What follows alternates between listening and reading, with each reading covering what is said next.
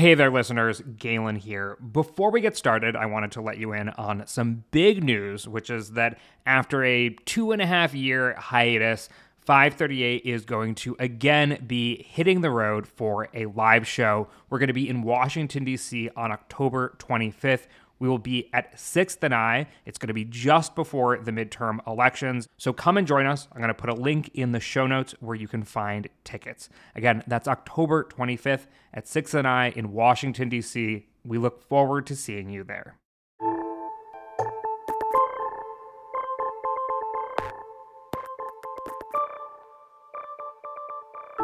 Hello and welcome to the 538 Politics Podcast. I'm Galen Druk. Former President Trump's 8-point improvement with Latino voters between 2016 and 2020 was one of the most notable outcomes of the last presidential election. It was a trend we saw across the country, but was most noticeable in South Florida and the Rio Grande Valley, where even longtime Democratic territory moved decisively to the right. Whether that trend will continue is a big question for these midterms. This weekend, we got some new data on how Latino voters are thinking about the two parties 2 years later, and we're going to dig into it. The top line news is that things haven't changed all that much since 2020. We're also going to talk about some of the political calculations in the Senate surrounding abortion and same-sex marriage in the final 7 weeks before the midterms. Why did Lindsey Graham introduce a 15-week abortion ban? And why is Schumer postponing a vote on the Respect for Marriage Act until after the election? And we have some original reporting on one Republican candidate who told voters in private that how he talks about the legitimacy of the 2020 election depends on who he's talking to. Here with me to discuss, our politics editor, Sarah Frostenson. Hello, Sarah. Hey Galen. Hey, y'all. Also here with us is elections analyst Nathaniel Rakich. Hey, Nathaniel. Hey, Galen. And senior politics reporter Monica Potts. Hello, Monica. Hi, Galen. Hi, everyone. Later in the show, Carlos Odillo of Equis Research is going to join as well. I also wanted to mention before we get into the podcast today that Sarah Frostenson has some big news. Sarah, you are taking an exciting new job. I can't quite mention the details of it yet. This also does mean that we will be hearing from you less on the podcast, which is sad, but I also just wanted to say a big congratulations to you because I know that you're excited about this job and I am excited for you as well. So congratulations, Sarah. Thank you. And I think this podcast will still be terrific in the lead up to the midterms. We've got a solid crew. Well, I appreciate it. We won't miss you nonetheless. But let's dive right into our original reporting. As we've covered in the past, 35% of Republican nominees this fall outright deny the legitimacy of the 2020 election. Another 14% have expressed doubts about it. All told, 60% of Americans will have an election denier on their midterm ballots. It's become a widespread and important trend amongst Republicans running for office. What candidates say about the election, though, can sometimes change according to the circumstances. For example, Republican New Hampshire Senate candidate Don Bolduc quickly changed his tune on the election after he won the Republican primary last Tuesday. He had previously signed a letter claiming that Trump, in fact, won the 2020 election and campaigned on that message. After the primary, he had an interview on Fox News where he said the following. Live and learn, right? And I've done a lot of research on this, and I've spent the past couple of weeks talking to Granite Staters all over the state from every party. And I have come to the conclusion, and I want to be definitive on this. The election was not stolen. 538 also reported last week that Republican congressional candidate from Colorado, Eric Odland, admitted to an audience of his supporters that he is saying different things about the election in different circumstances. Here's the audio that was shared exclusively with 538. So when I saw what transpired in the 2020 elections, how they were undermined by fraud, how they were corrupted, and now how we have an illegitimate government in power, I was scared to action. I've turned to prayer like never before. And I'm being real with you folks. I'm being real with you because I've spoken to you before. I don't always use this kind of language on the campaign trail because I am so deliberate with what I say, because the consequences of not winning are so significant. So I am strategic.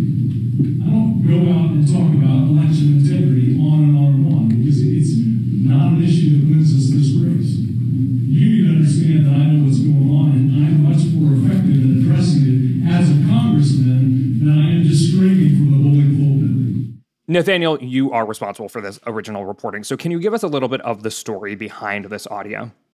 Yeah, so this congressional candidate, Eric Odland, he said this at a meeting of the Mountain Republicans Club, which is basically a local group of conservative Republicans in his district in Colorado.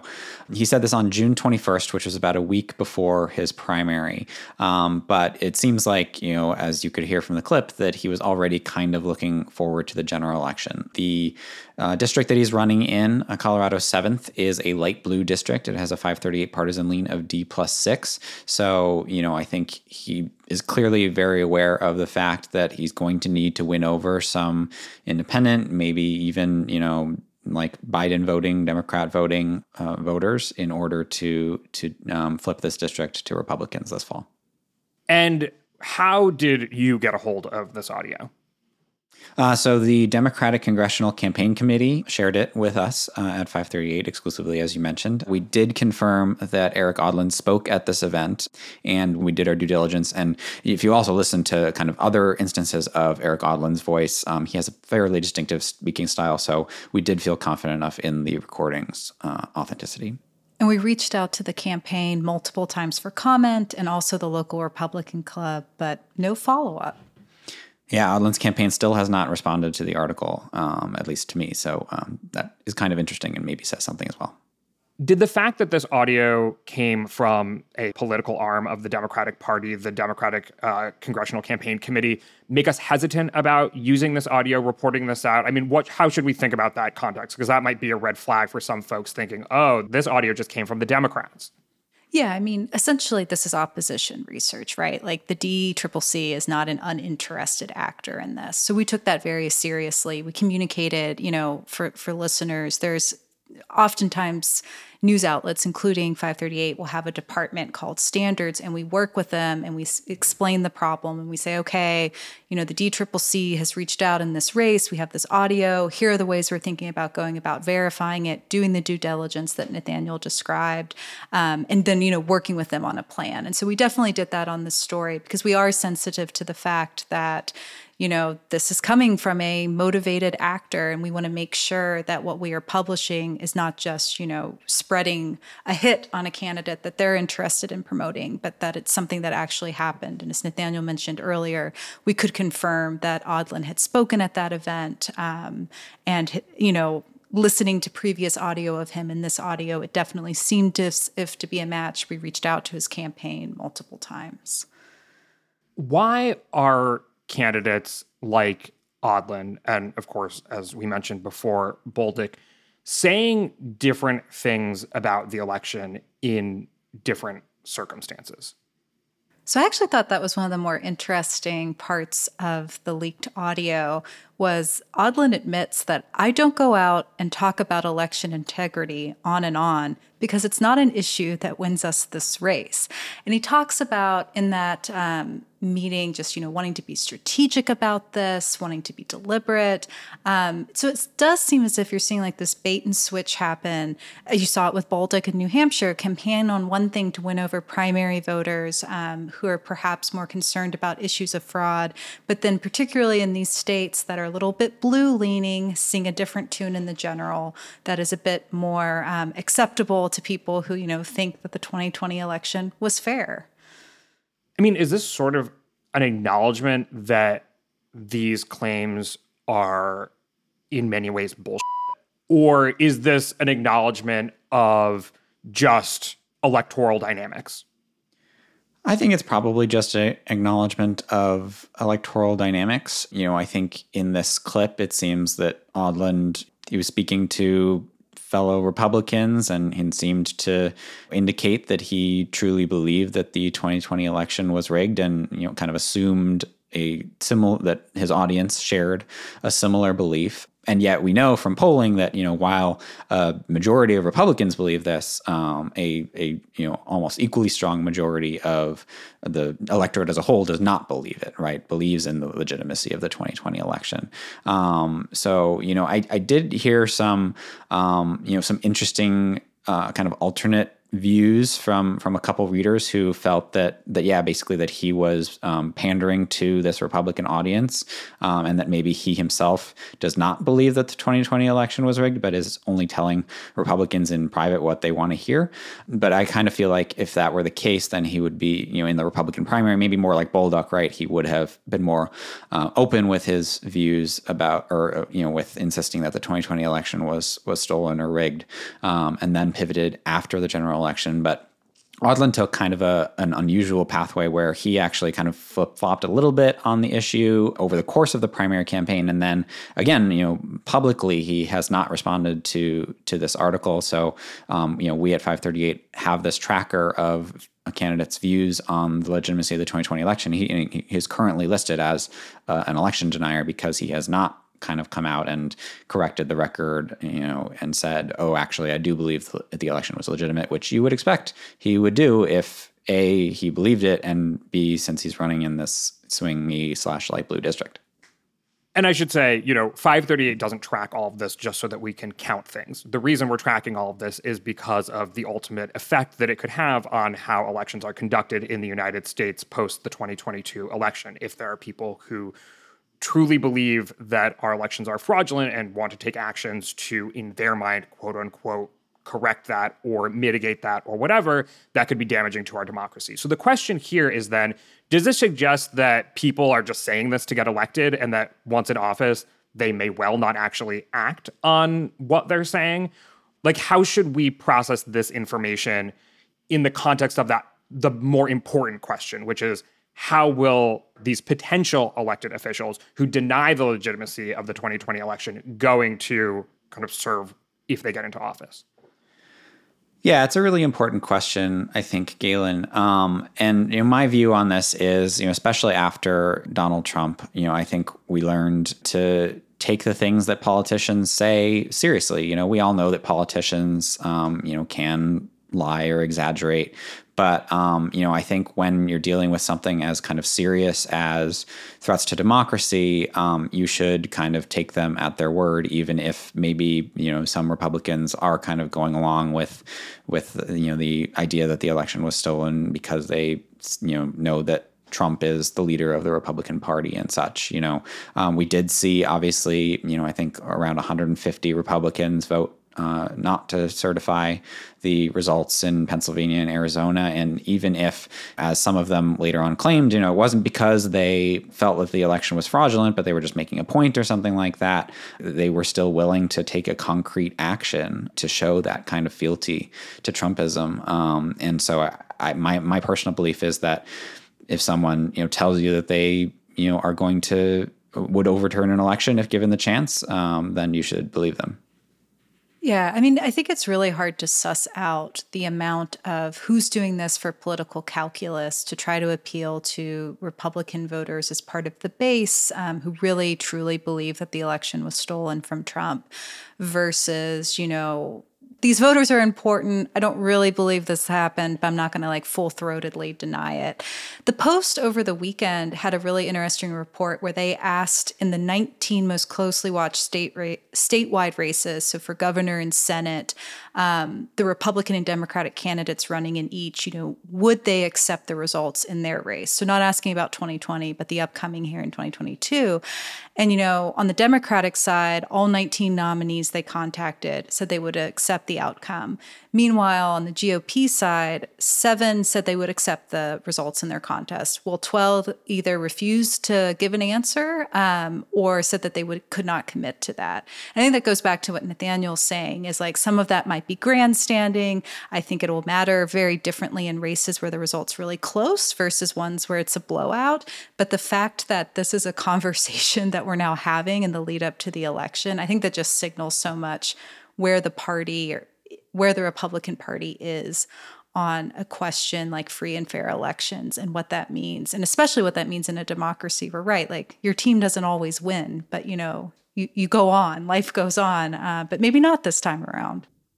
Yeah, I would just agree with everything Nathaniel and Sarah said, and also that sort of regardless of the reason, the effect of some of these stances is largely the same, which is that, as Sarah was saying, it undermines trust in democracy and it undermines trust in the conduction of elections in your own state and in other states and in other cities. And so I think that once you start undermining that, there are all different kinds of ways that can be chipped away at and all kinds of corrosive effects that can have. This is certainly something that we've covered heavily and will continue to keep our eyes on as we get closer to the election. Let's move on and talk about how the Senate is tackling some hot button issues in the run-up to the election.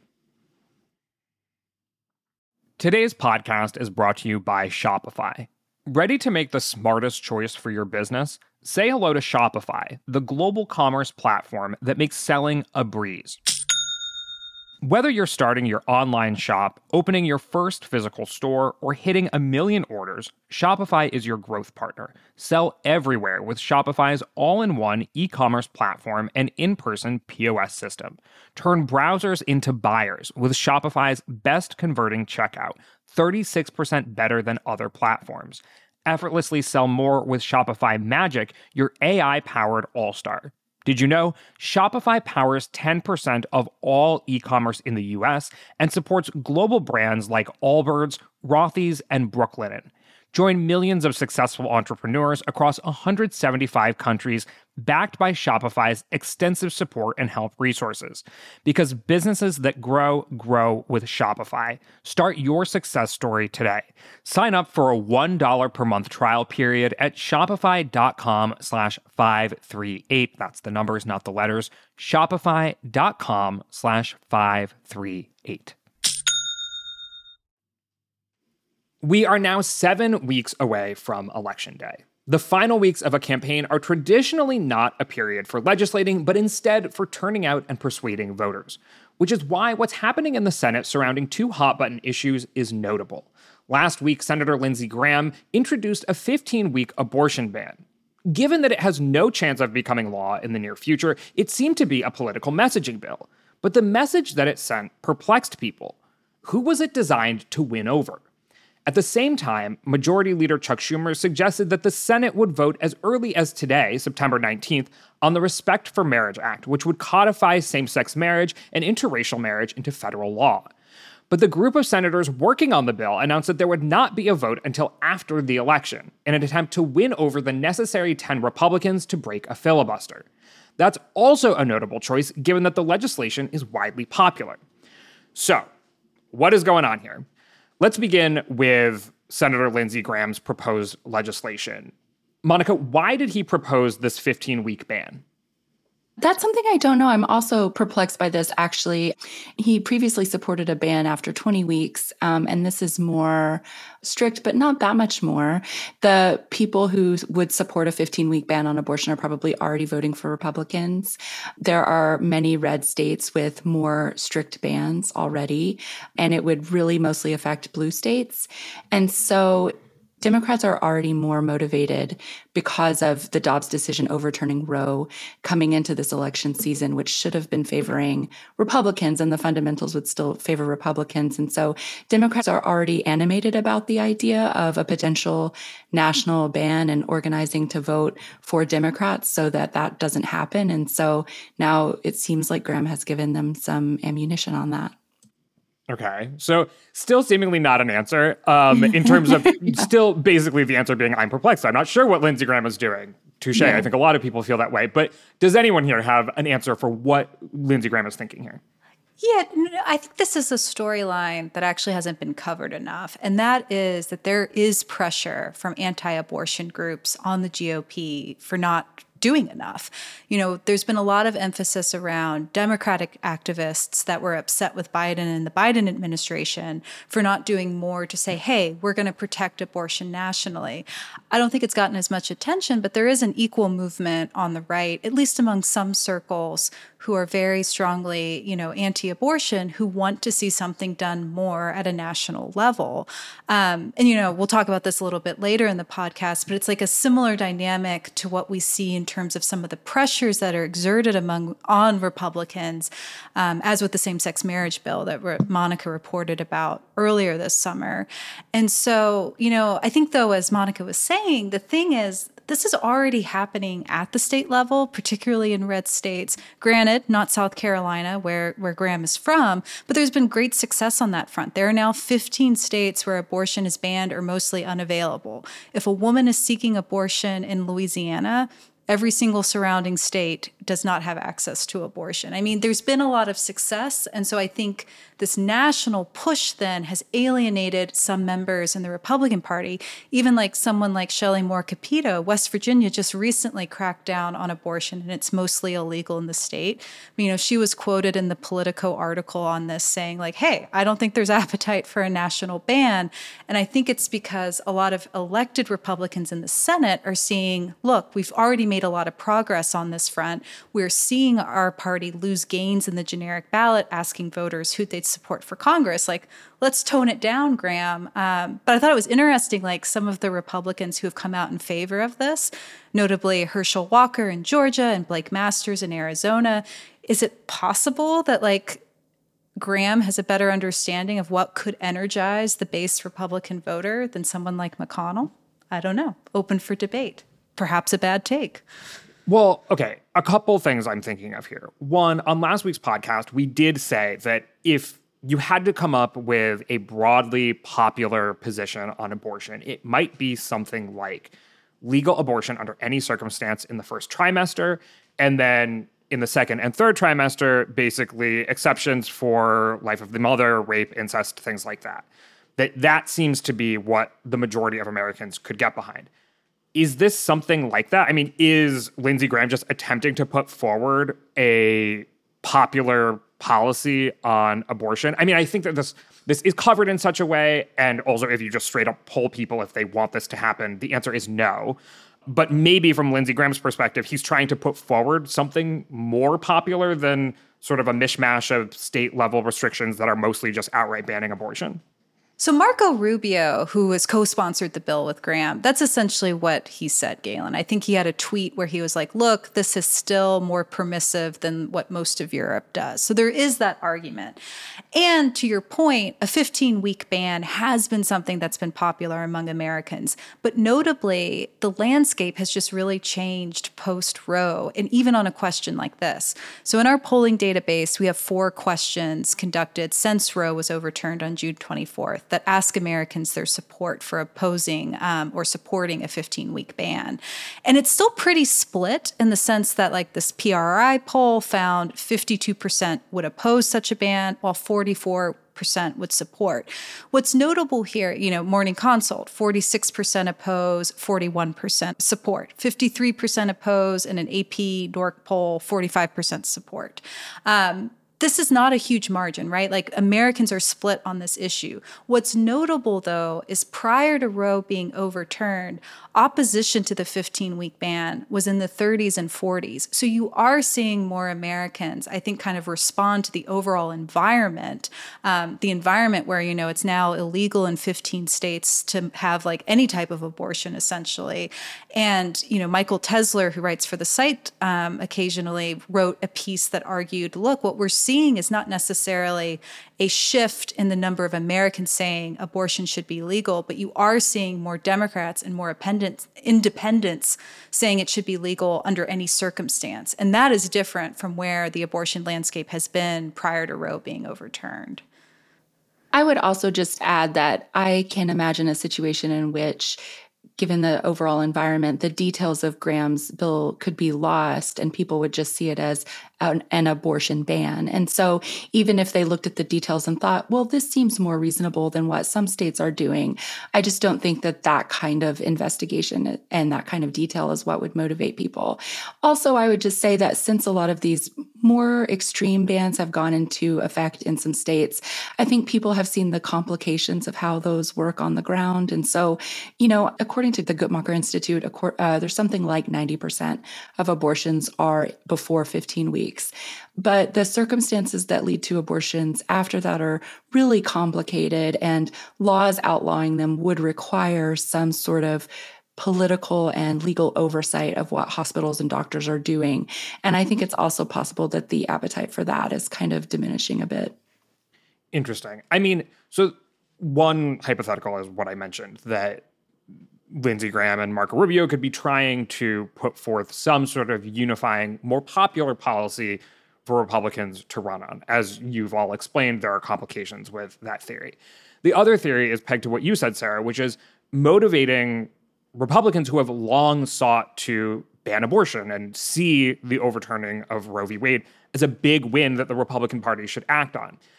I guess the complication there is that for those people, a 15-week ban, they're probably more inclined to be paying attention to the details, and also a 15-week ban might not feel like a win. I mean, I think that's fair. I think the one caveat in this, which plays to Monica's point, where people following this are not going to get into the nitty-gritty details, but essentially where Graham's bill would have more effect is in blue states where abortion is currently legal past 15. So this, while still probably, as you're saying, Galen, not enough for the true diehard anti-abortion advocates, it would have a huge, real-time effect in blue states where abortion is more permissive. And so I do think that's not necessarily everything on the checklist, but he's doing something. It's an interesting, though, kind of like the pushback you've seen mostly from Republicans on this who don't support Graham and don't support Rubio is, hey, we should let the states decide. And right, by implementing something like this, again, it's telling blue states what they can and can't do. And so if you're attracted more to the Republican Party because of the emphasis on states getting to decide, this is not that. But if you're an anti-abortion advocate, this is better than nothing, right? Mm-hmm. I want to move on to the question of same-sex marriage in the Senate. But lastly here, how has everyone been reacting to this? What have Democrats said about it? Sarah, you mentioned that Republicans who are opposed to it just say, oh, let the states decide. I think it was a surprise for a lot of people. So what was the reaction? Well, I can say that Republican Senate candidates have been pretty split on the issue, at least Republican candidates in competitive races. So our colleagues at ABC News have been canvassing where everybody stands on this. And as Sarah mentioned, some Republican candidates are supportive of it. So that includes Herschel Walker in Georgia, Blake Masters in Arizona, Marco Rubio in Florida, and Ted Budd in North Carolina. But then others have come out against it. So that includes Ron Johnson in Wisconsin, Don Bolduc in New Hampshire, Joe O'Dea in Colorado, and maybe Mehmet Oz in Pennsylvania, who was a little bit cagey, but he said something about how he doesn't want the federal government to be involved. And I think if you look just kind of at the partisan lean of those states and also those states' views on abortion, which of course correlates strongly with partisan lean, you're seeing that in these states like New Hampshire and Colorado, these are light blue states where support for legal abortion, at least in most instances, is high. Those candidates are distancing themselves from this policy. But in states like Georgia and Arizona that are a little bit, views on abortion are more like 50-50, and they're also kind of like red states, you see the candidates kind of embracing it. One thing that I thought was interesting was that J.D. Vance, who is arguably running in the reddest state that is competitive this year, Ohio, he actually has not come out in favor. He's basically just declined to weigh in, which is interesting because I think that, he's a guy who really needs the Republican base to turn out for him because right now he's down or roughly tied in the polls. So the one candidate for whom maybe this could help doesn't seem to be embracing it, which is interesting. All right. So on the question of same-sex marriage, basically Majority Leader Schumer had indicated that he wanted to force a vote on this issue before the election, force Republicans to take a position one way or another. The polling behind this, I think, suggests why he might have been pursuing that path. Overall, Americans support same-sex marriage at this point. Around 70% support it, even a slim majority of Republicans. So it's something like 52% of Republicans support legal same-sex marriage. But then there was a sharp turn away from forcing this vote, indicating that instead the Senate plans to vote after the election. What's going on here? Democrats passed the Inflation Reduction Act and Republicans are pissed. So earlier this summer, the House voted on this bill, right? And in the same way, arguably, that Graham's bill here on abortion was a messaging bill, that bill was too. Democrats wanted to hold Republicans' feet to the fire in the House to see what they would do on both same-sex marriage and interracial marriage. And 47 Republicans in the House voted in favor of it. Schumer didn't expect that. He was like, oh, interesting. Maybe I'll take this to a vote in the Senate. That's when Tammy Baldwin started trying to whip votes to see could she get 10 Republicans to vote in favor of this. There was a lot of talk with Collins and the other 10 bipartisan senators about what would it take to get this through. And then that kind of fell apart when Schumer and Manchin surprised all of Washington by coming to an agreement on the reconciliation bill, which of course included big climate change provisions. I think from that point onward, the Romneys of the party, who are always for different reasons going to be a bit more, resistant to this or a harder catch, wanting to frame things around religious liberty because of faith and because of that part of the Republican Party.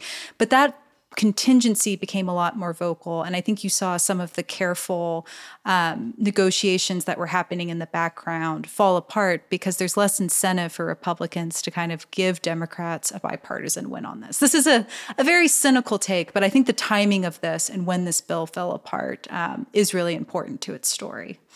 Well, okay, but that tells only one half of the story, which is why Republicans may be annoyed with Democrats. And Republicans, I'm sure, have a million reasons to be annoyed with Democrats.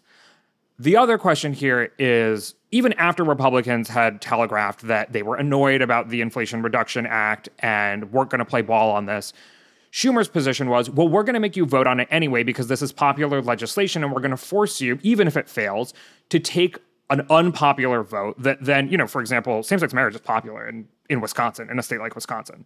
It's even popular in a state like Ohio. And sort of force candidates to take votes that might annoy their constituents in the run-up to a midterm election. So the question for me, the other half of the story is, why did they then decide not to hold the vote? Yeah, I think that's a good question, Galen. I mean, I assume that the answer is they feel like it's actually a vote that they could win, that it could get 60 votes, and they want to make sure that happens. But that before the election, 60 votes aren't there, and that they hope that maybe after the election it will be. But to your point, I'm not sure why someone like Ron Johnson should want this vote to happen before the election, because it would show, hey, I'm moderate, I support same-sex marriage. So I'm curious who the Republicans are who would support this after the election, but not before it, and why they feel pressured from the right, considering that the primaries are over. And Monica, you have actually written about this, so I'm curious what you have to say.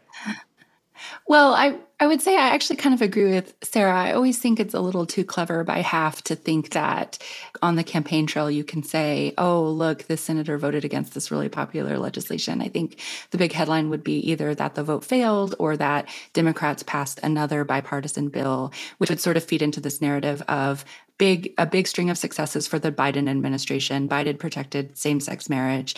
Biden is getting a lot done. I think those are sort of the big takeaways that voters would get from that without necessarily knowing the nitty-gritty of the negotiations. But also, just in general, the only group that really still does not support same-sex marriage in big numbers is white evangelicals. And I spoke to Andrew Lewis at the University of Cincinnati. He's a political scientist, and he really pointed out that white evangelicals are sort of the biggest most motivated Republicans in a lot of instances. They come out to vote. They set the issues that are important for primaries. And this is not something that they support. I think the Public Religion Research Institute found that only 35% of white evangelicals support gay marriage. That's actually down from last year. And there's been some movement around sort of laws against LGBTQ rights in Florida and other states that have sort of brought this issue to the fore again. It had been pretty settled since 2013. And so it could just be that they don't want to make their base mad before the election, or it could be that they have serious reservations about what they call religious liberty, which there is a lot of support among white evangelicals, the idea that people should be able to refuse service for same-sex couples in things like making wedding cakes and performing other services, that if people have sincerely held religious beliefs that those marriages are not legitimate, then they shouldn't have to do anything in their businesses or in their private lives to support them. And so that's what they're saying publicly, is that they're trying to make sure religious liberties are protected. And that could be real, that's a concern and an issue that is popular among white evangelicals. And it seems like, in fact, one of the sticking points in this legislation is what religious liberty provisions to add to it to gain support amongst Republicans. So given all of this, does this seem like the kind of thing that would pass in a lame duck session? I mean, this year's lame duck session could be very interesting.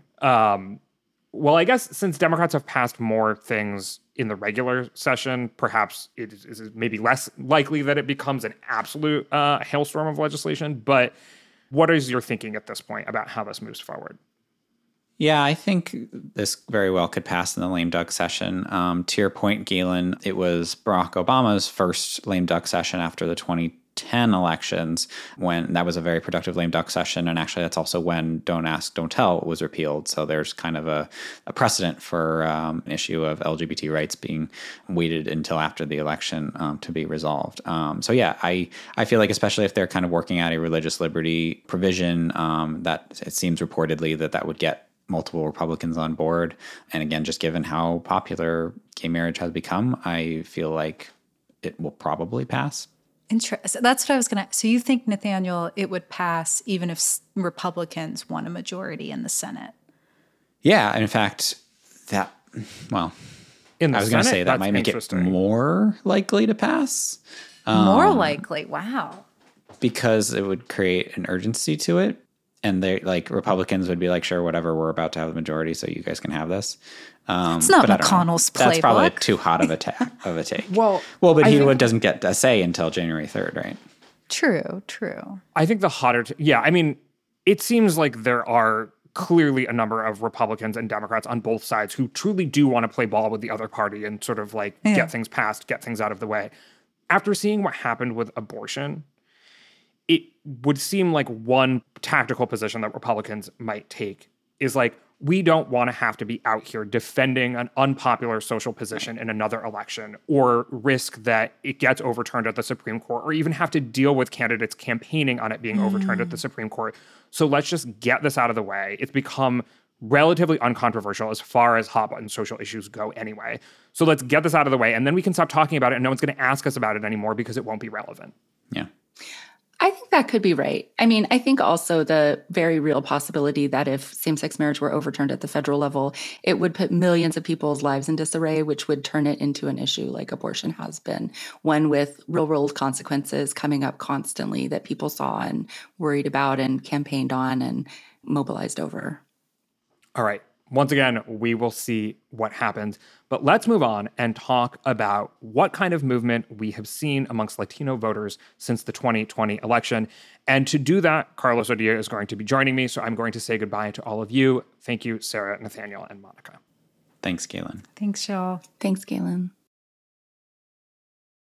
Hey, I'm Andy Mitchell, a New York Times bestselling author. And I'm Sabrina Kohlberg, a morning television producer. We're moms of toddlers and best friends of 20 years. And we both love to talk about being parents, yes, but also pop culture. So we're combining our two interests by talking to celebrities, writers, and fellow scholars of TV and movies. Cinema, really. About what we all can learn from the fictional moms we love to watch. From ABC Audio and Good Morning America, Pop Culture Moms is out now wherever you listen to podcasts. Over the weekend, the New York Times released its latest polling with Siena College of the 2022 midterms. Overall, the poll found Democrats leading Republicans by 2 points on the question of which party voters will choose in the midterms. That's very similar to 538's average, which is Democrats leading by 1.4 points. But perhaps the most notable part of this poll is that the Times oversampled Latino voters with the goal of better understanding opinion amongst a group of voters that, while still largely favoring Democrats and is not a monolithic voting bloc, has shifted to the right recently. It's an important trend because Latinos make up the largest racial or ethnic minority group in the country at nearly 20% and are a quickly growing part of the electorate. In this most recent poll, the Times found that 57% of Latino voters plan to vote for Democrats, while 32% plan to vote for Republicans, with 12% undecided. It suggests that while there hasn't been a continued improvement for Republicans, Democrats are still doing noticeably worse with Latino voters than they once did. Here with me to talk about those results and add some context from his firm's own recent polling is Carlos Odillo, co-founder of Equis Research. Welcome back to the podcast, Carlos. Galen, thanks for having me back. Post-Labor Day, Hispanic Heritage Month, I know. Festive all around. Here we go. And I should say an oversample of Latino voters, what that does for us is essentially that when you say poll 1,000 people, usually when you look at the crosstabs, there are much larger margins of error because you're dealing with a small sample of, say, Latino voters or whatever crosstab you're looking at. In this case, because the Times went out of its way to talk to a lot more Latino voters, the results that they end up getting are more accurate. They have a smaller margin of error and can give us more insight into any movement amongst Latino voters since 2020. So, Carlos, what did you make of the results? Yeah, first of all, it was a great article, great write-up, great poll itself. And I don't just say that because the results kind of agree with ours. I think I would say it regardless because of how thorough, just from a nerding out on the details perspective, if you look at the methodological note that went along with it, the amount of thought and care that went into constructing this sample, conducting the survey, and their analysis of it. Like you said, a lot of the narrative around Latino voters nationally gets written around polls where you're getting, like 100 interviews, if you're lucky. This is an oversample. I think they had at least 500. Now, when we poll specifically of Latino voters in a state, we're trying to get 400 to 600 interviews to give you a sense of scale. And yet still, again, the way that they constructed it, the thoughtfulness, it was a quality poll. And again, a very nuanced approach to the analysis that I think gives a better look than a lot of the conventional wisdom that had been hardening of late around the Latino voter. Okay, so you said this agrees with most of the research that you've done, which is, to kind of put it succinctly, not good or bad news for either party in a way? Yeah, that's right. I would say it's as we say, it's Latino voters in limbo. We have looked for the story of further decline since 2020, right? There was a shift of Latino voters between 2016 and 2020, where if 3 in 10 Latinos voted for Trump in 2016, it was closer to 4 in 10 in 2020. Now, in a very polarized electorate, that feels like seismic, right? It feels enormous. The question has been, would the trend, would it reverse? Would we see a rebound? Would we see further decline? Or would it stay stable? And a lot of the chattering class would lead you to believe it had gotten much worse. A lot of the other voices I hear was arguing that perhaps there'd be a rebound to the kind of Latino support you saw for Democrats previous to the Trump era. We see the stability story. We're seeing that we're kind of still stuck in the 2020 moment, no matter how we look at this. In most places, I should say, there is no further decline. Things don't look better. They don't look worse for Democrats with Latinos than they did in the last election, nor do they look better. But the conditions are very unstable. There's just a large share of Latinos who remain on the fence. They are probably going to break late. I think right now, nearly a third of voters we are seeing in a kind of a persuadable category. It is shrinking a little bit in our latest round that is coming in, and yet that is still a very large chunk of the vote that is still out there, that is still sitting on the fence. It is a reminder to both parties, right, that there is more for them to get out there, that there is a swing to the vote, and that while you have Latino voters who in past elections have been with Democrats, they have now in a persuadable category. Republicans have so far failed to win them over. They've done a poor sales job themselves. So I want to look underneath the hood a little bit because we saw from this Times Siena poll that Democrats are leading Republicans by 24 points on the generic ballot. That's a bit of a decline from what you used to see, which is Democrats have like a clear 2-to-1 advantage over Republicans with Latino voters. There's also a lot going on underneath the hood and some areas where Democrats perform even worse when you ask about specific issues. So I kind of want to ask about the strengths and weaknesses for both parties here. Since the story has been mostly about improvement for Republicans recently, what are the main strengths that the Republican Party has amongst Latino voters? So it's all about the economy. And I should say the economy is never just about the economy, right? It's about economic values. It's about who understands me and my family and what we're going through better in this moment. It was concerns about the Democrats' approach to the economy that rattled many Latino voters and allowed them to put aside other fears about Trump and Republicans in 2020. it is those same concerns that today are keeping them on the sidelines. There is, in general, a perception that Republicans are perhaps more decisive on economic matters, that they certainly prioritize it more, that they talk about it more, that they are business obsessed. Mm-hmm.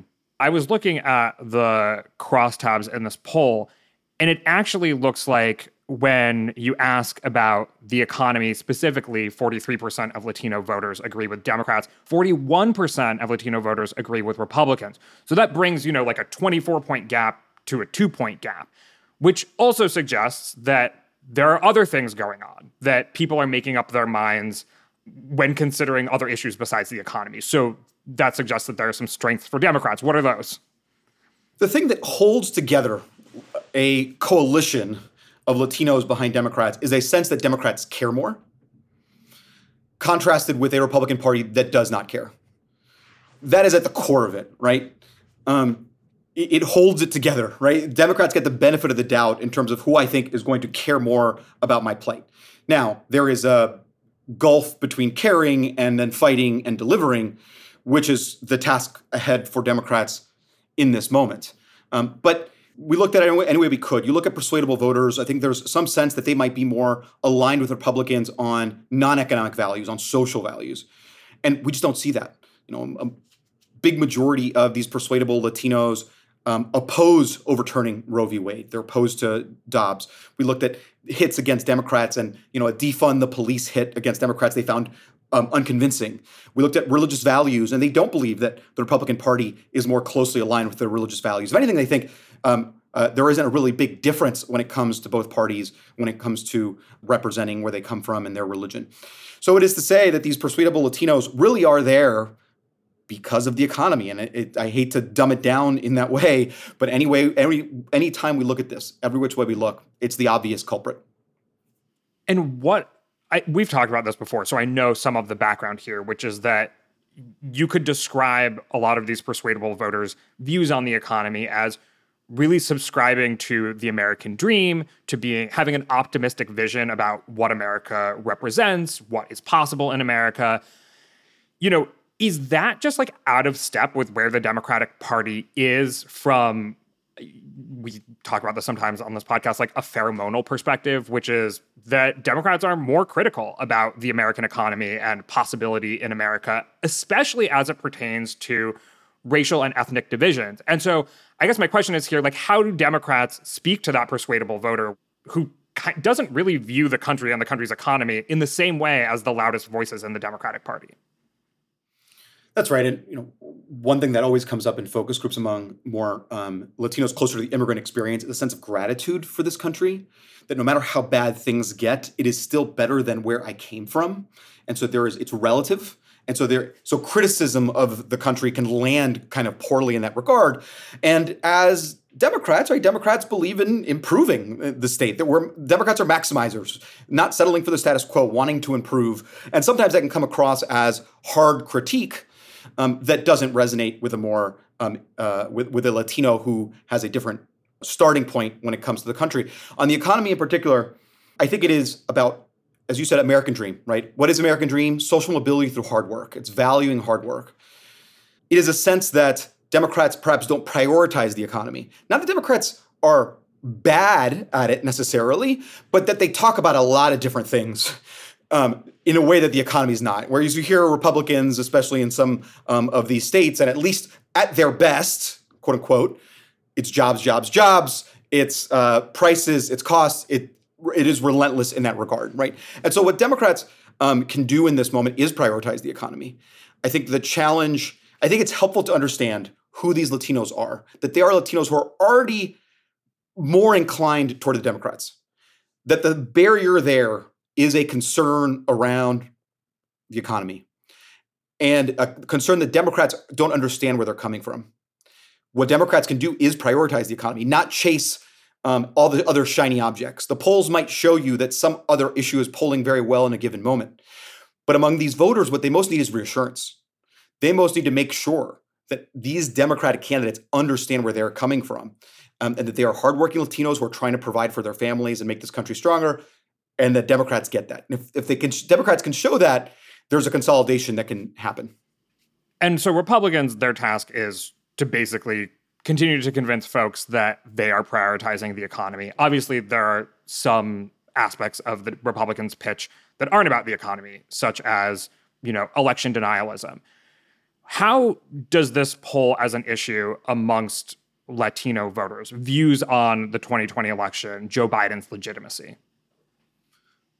There's been a lot of research on that front. We participated in some of it. What I'd say is it's obviously not top of mind. I wouldn't call it salient. And I don't think we've seen necessarily the salience increase among this persuadable Latino set. That said, when you sit down in a focus group and you start talking about it, I think it feeds in to some of the narrative about Republicans' extreme instincts in a way that undercuts whatever appeal they might have had. Mm-hmm. So in general, for Republicans, their challenge, if their advantage is that they are seen to be ruthlessly obsessed with the economy, there is a flip side to that ruthlessness, which is that they are extreme and out of touch and that they don't care. A lot of the more extreme items of their agenda, the culture war that they're undergoing, the election denialism, the Dobbs and their positions on abortion feed more into the concerns that have held many of these more conservative and moderate Latinos back from supporting Republicans in the past. You mentioned that some of these cultural issues on policing and what have you do not register nearly to the same degree as the economy. Looking at the issue polling in this Times Siena College poll, I mentioned that the economy was an area where Republicans perform much better than the simple split between the two parties would suggest. In crime and policing, they do perform better than the simple split would suggest. So the gap in terms of Democrats' advantage on crime and policing is 6 points, whereas overall it's 24 points. On illegal immigration, the gap is 11 points as opposed to 24 points.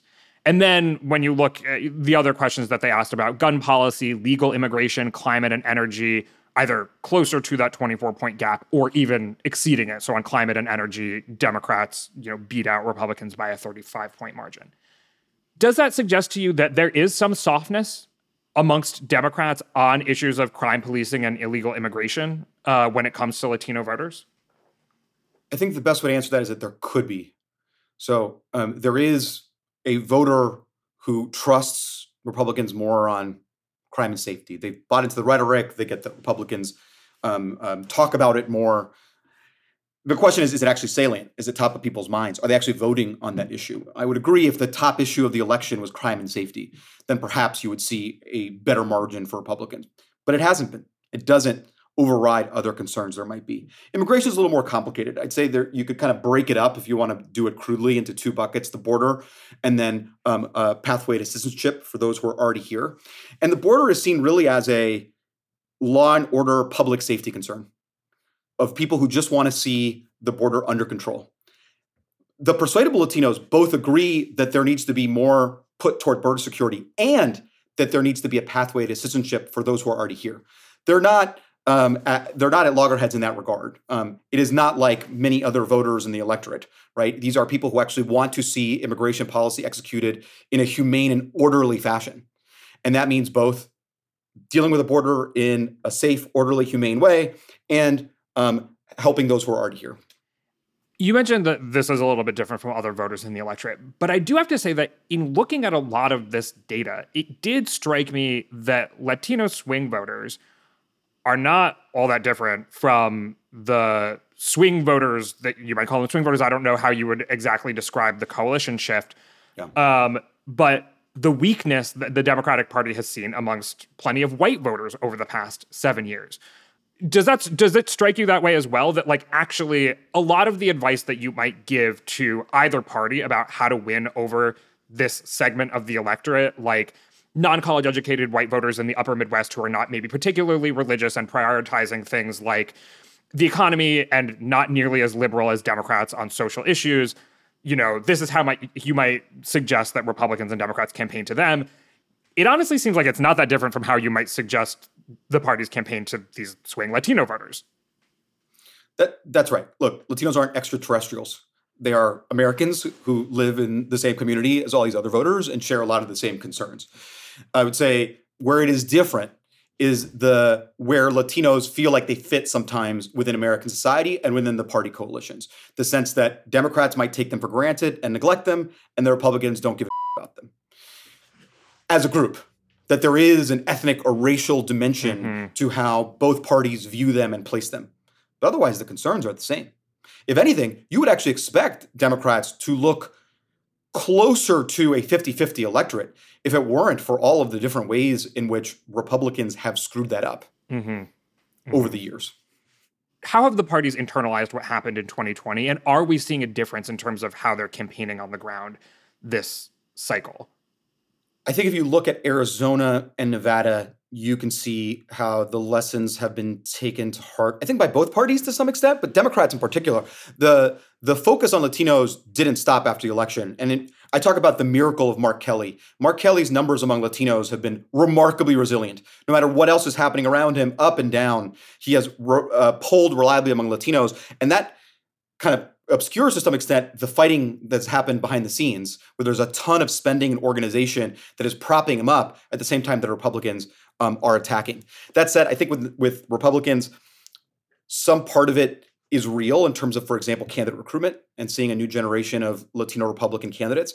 But other parts, for example, if you look at spending on Spanish language communication, has really lagged. Democrats have way outspent Republicans when it comes to Spanish language communications. And you could see the effect on that in the polling in a place like Nevada. Interesting. All right. So this is some good insight into where we are right now. 2 months out from an election, I hope to have you back on. We can talk more about your data as it comes in and after the election for sure. For you, what are the biggest questions that you have going into this election?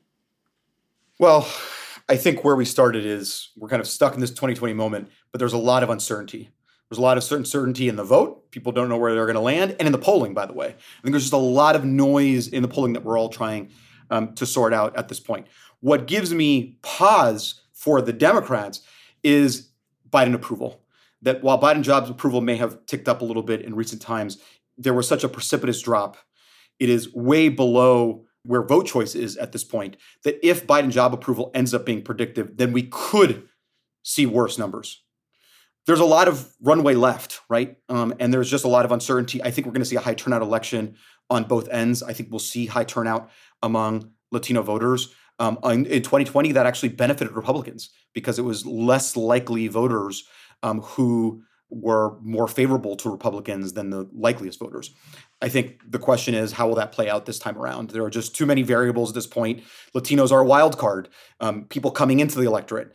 50% of Latinos didn't vote in the last election. What is this electorate going to look like? It's not going to be the same 10 set when we talk about the 4 and 10 who voted for Trump.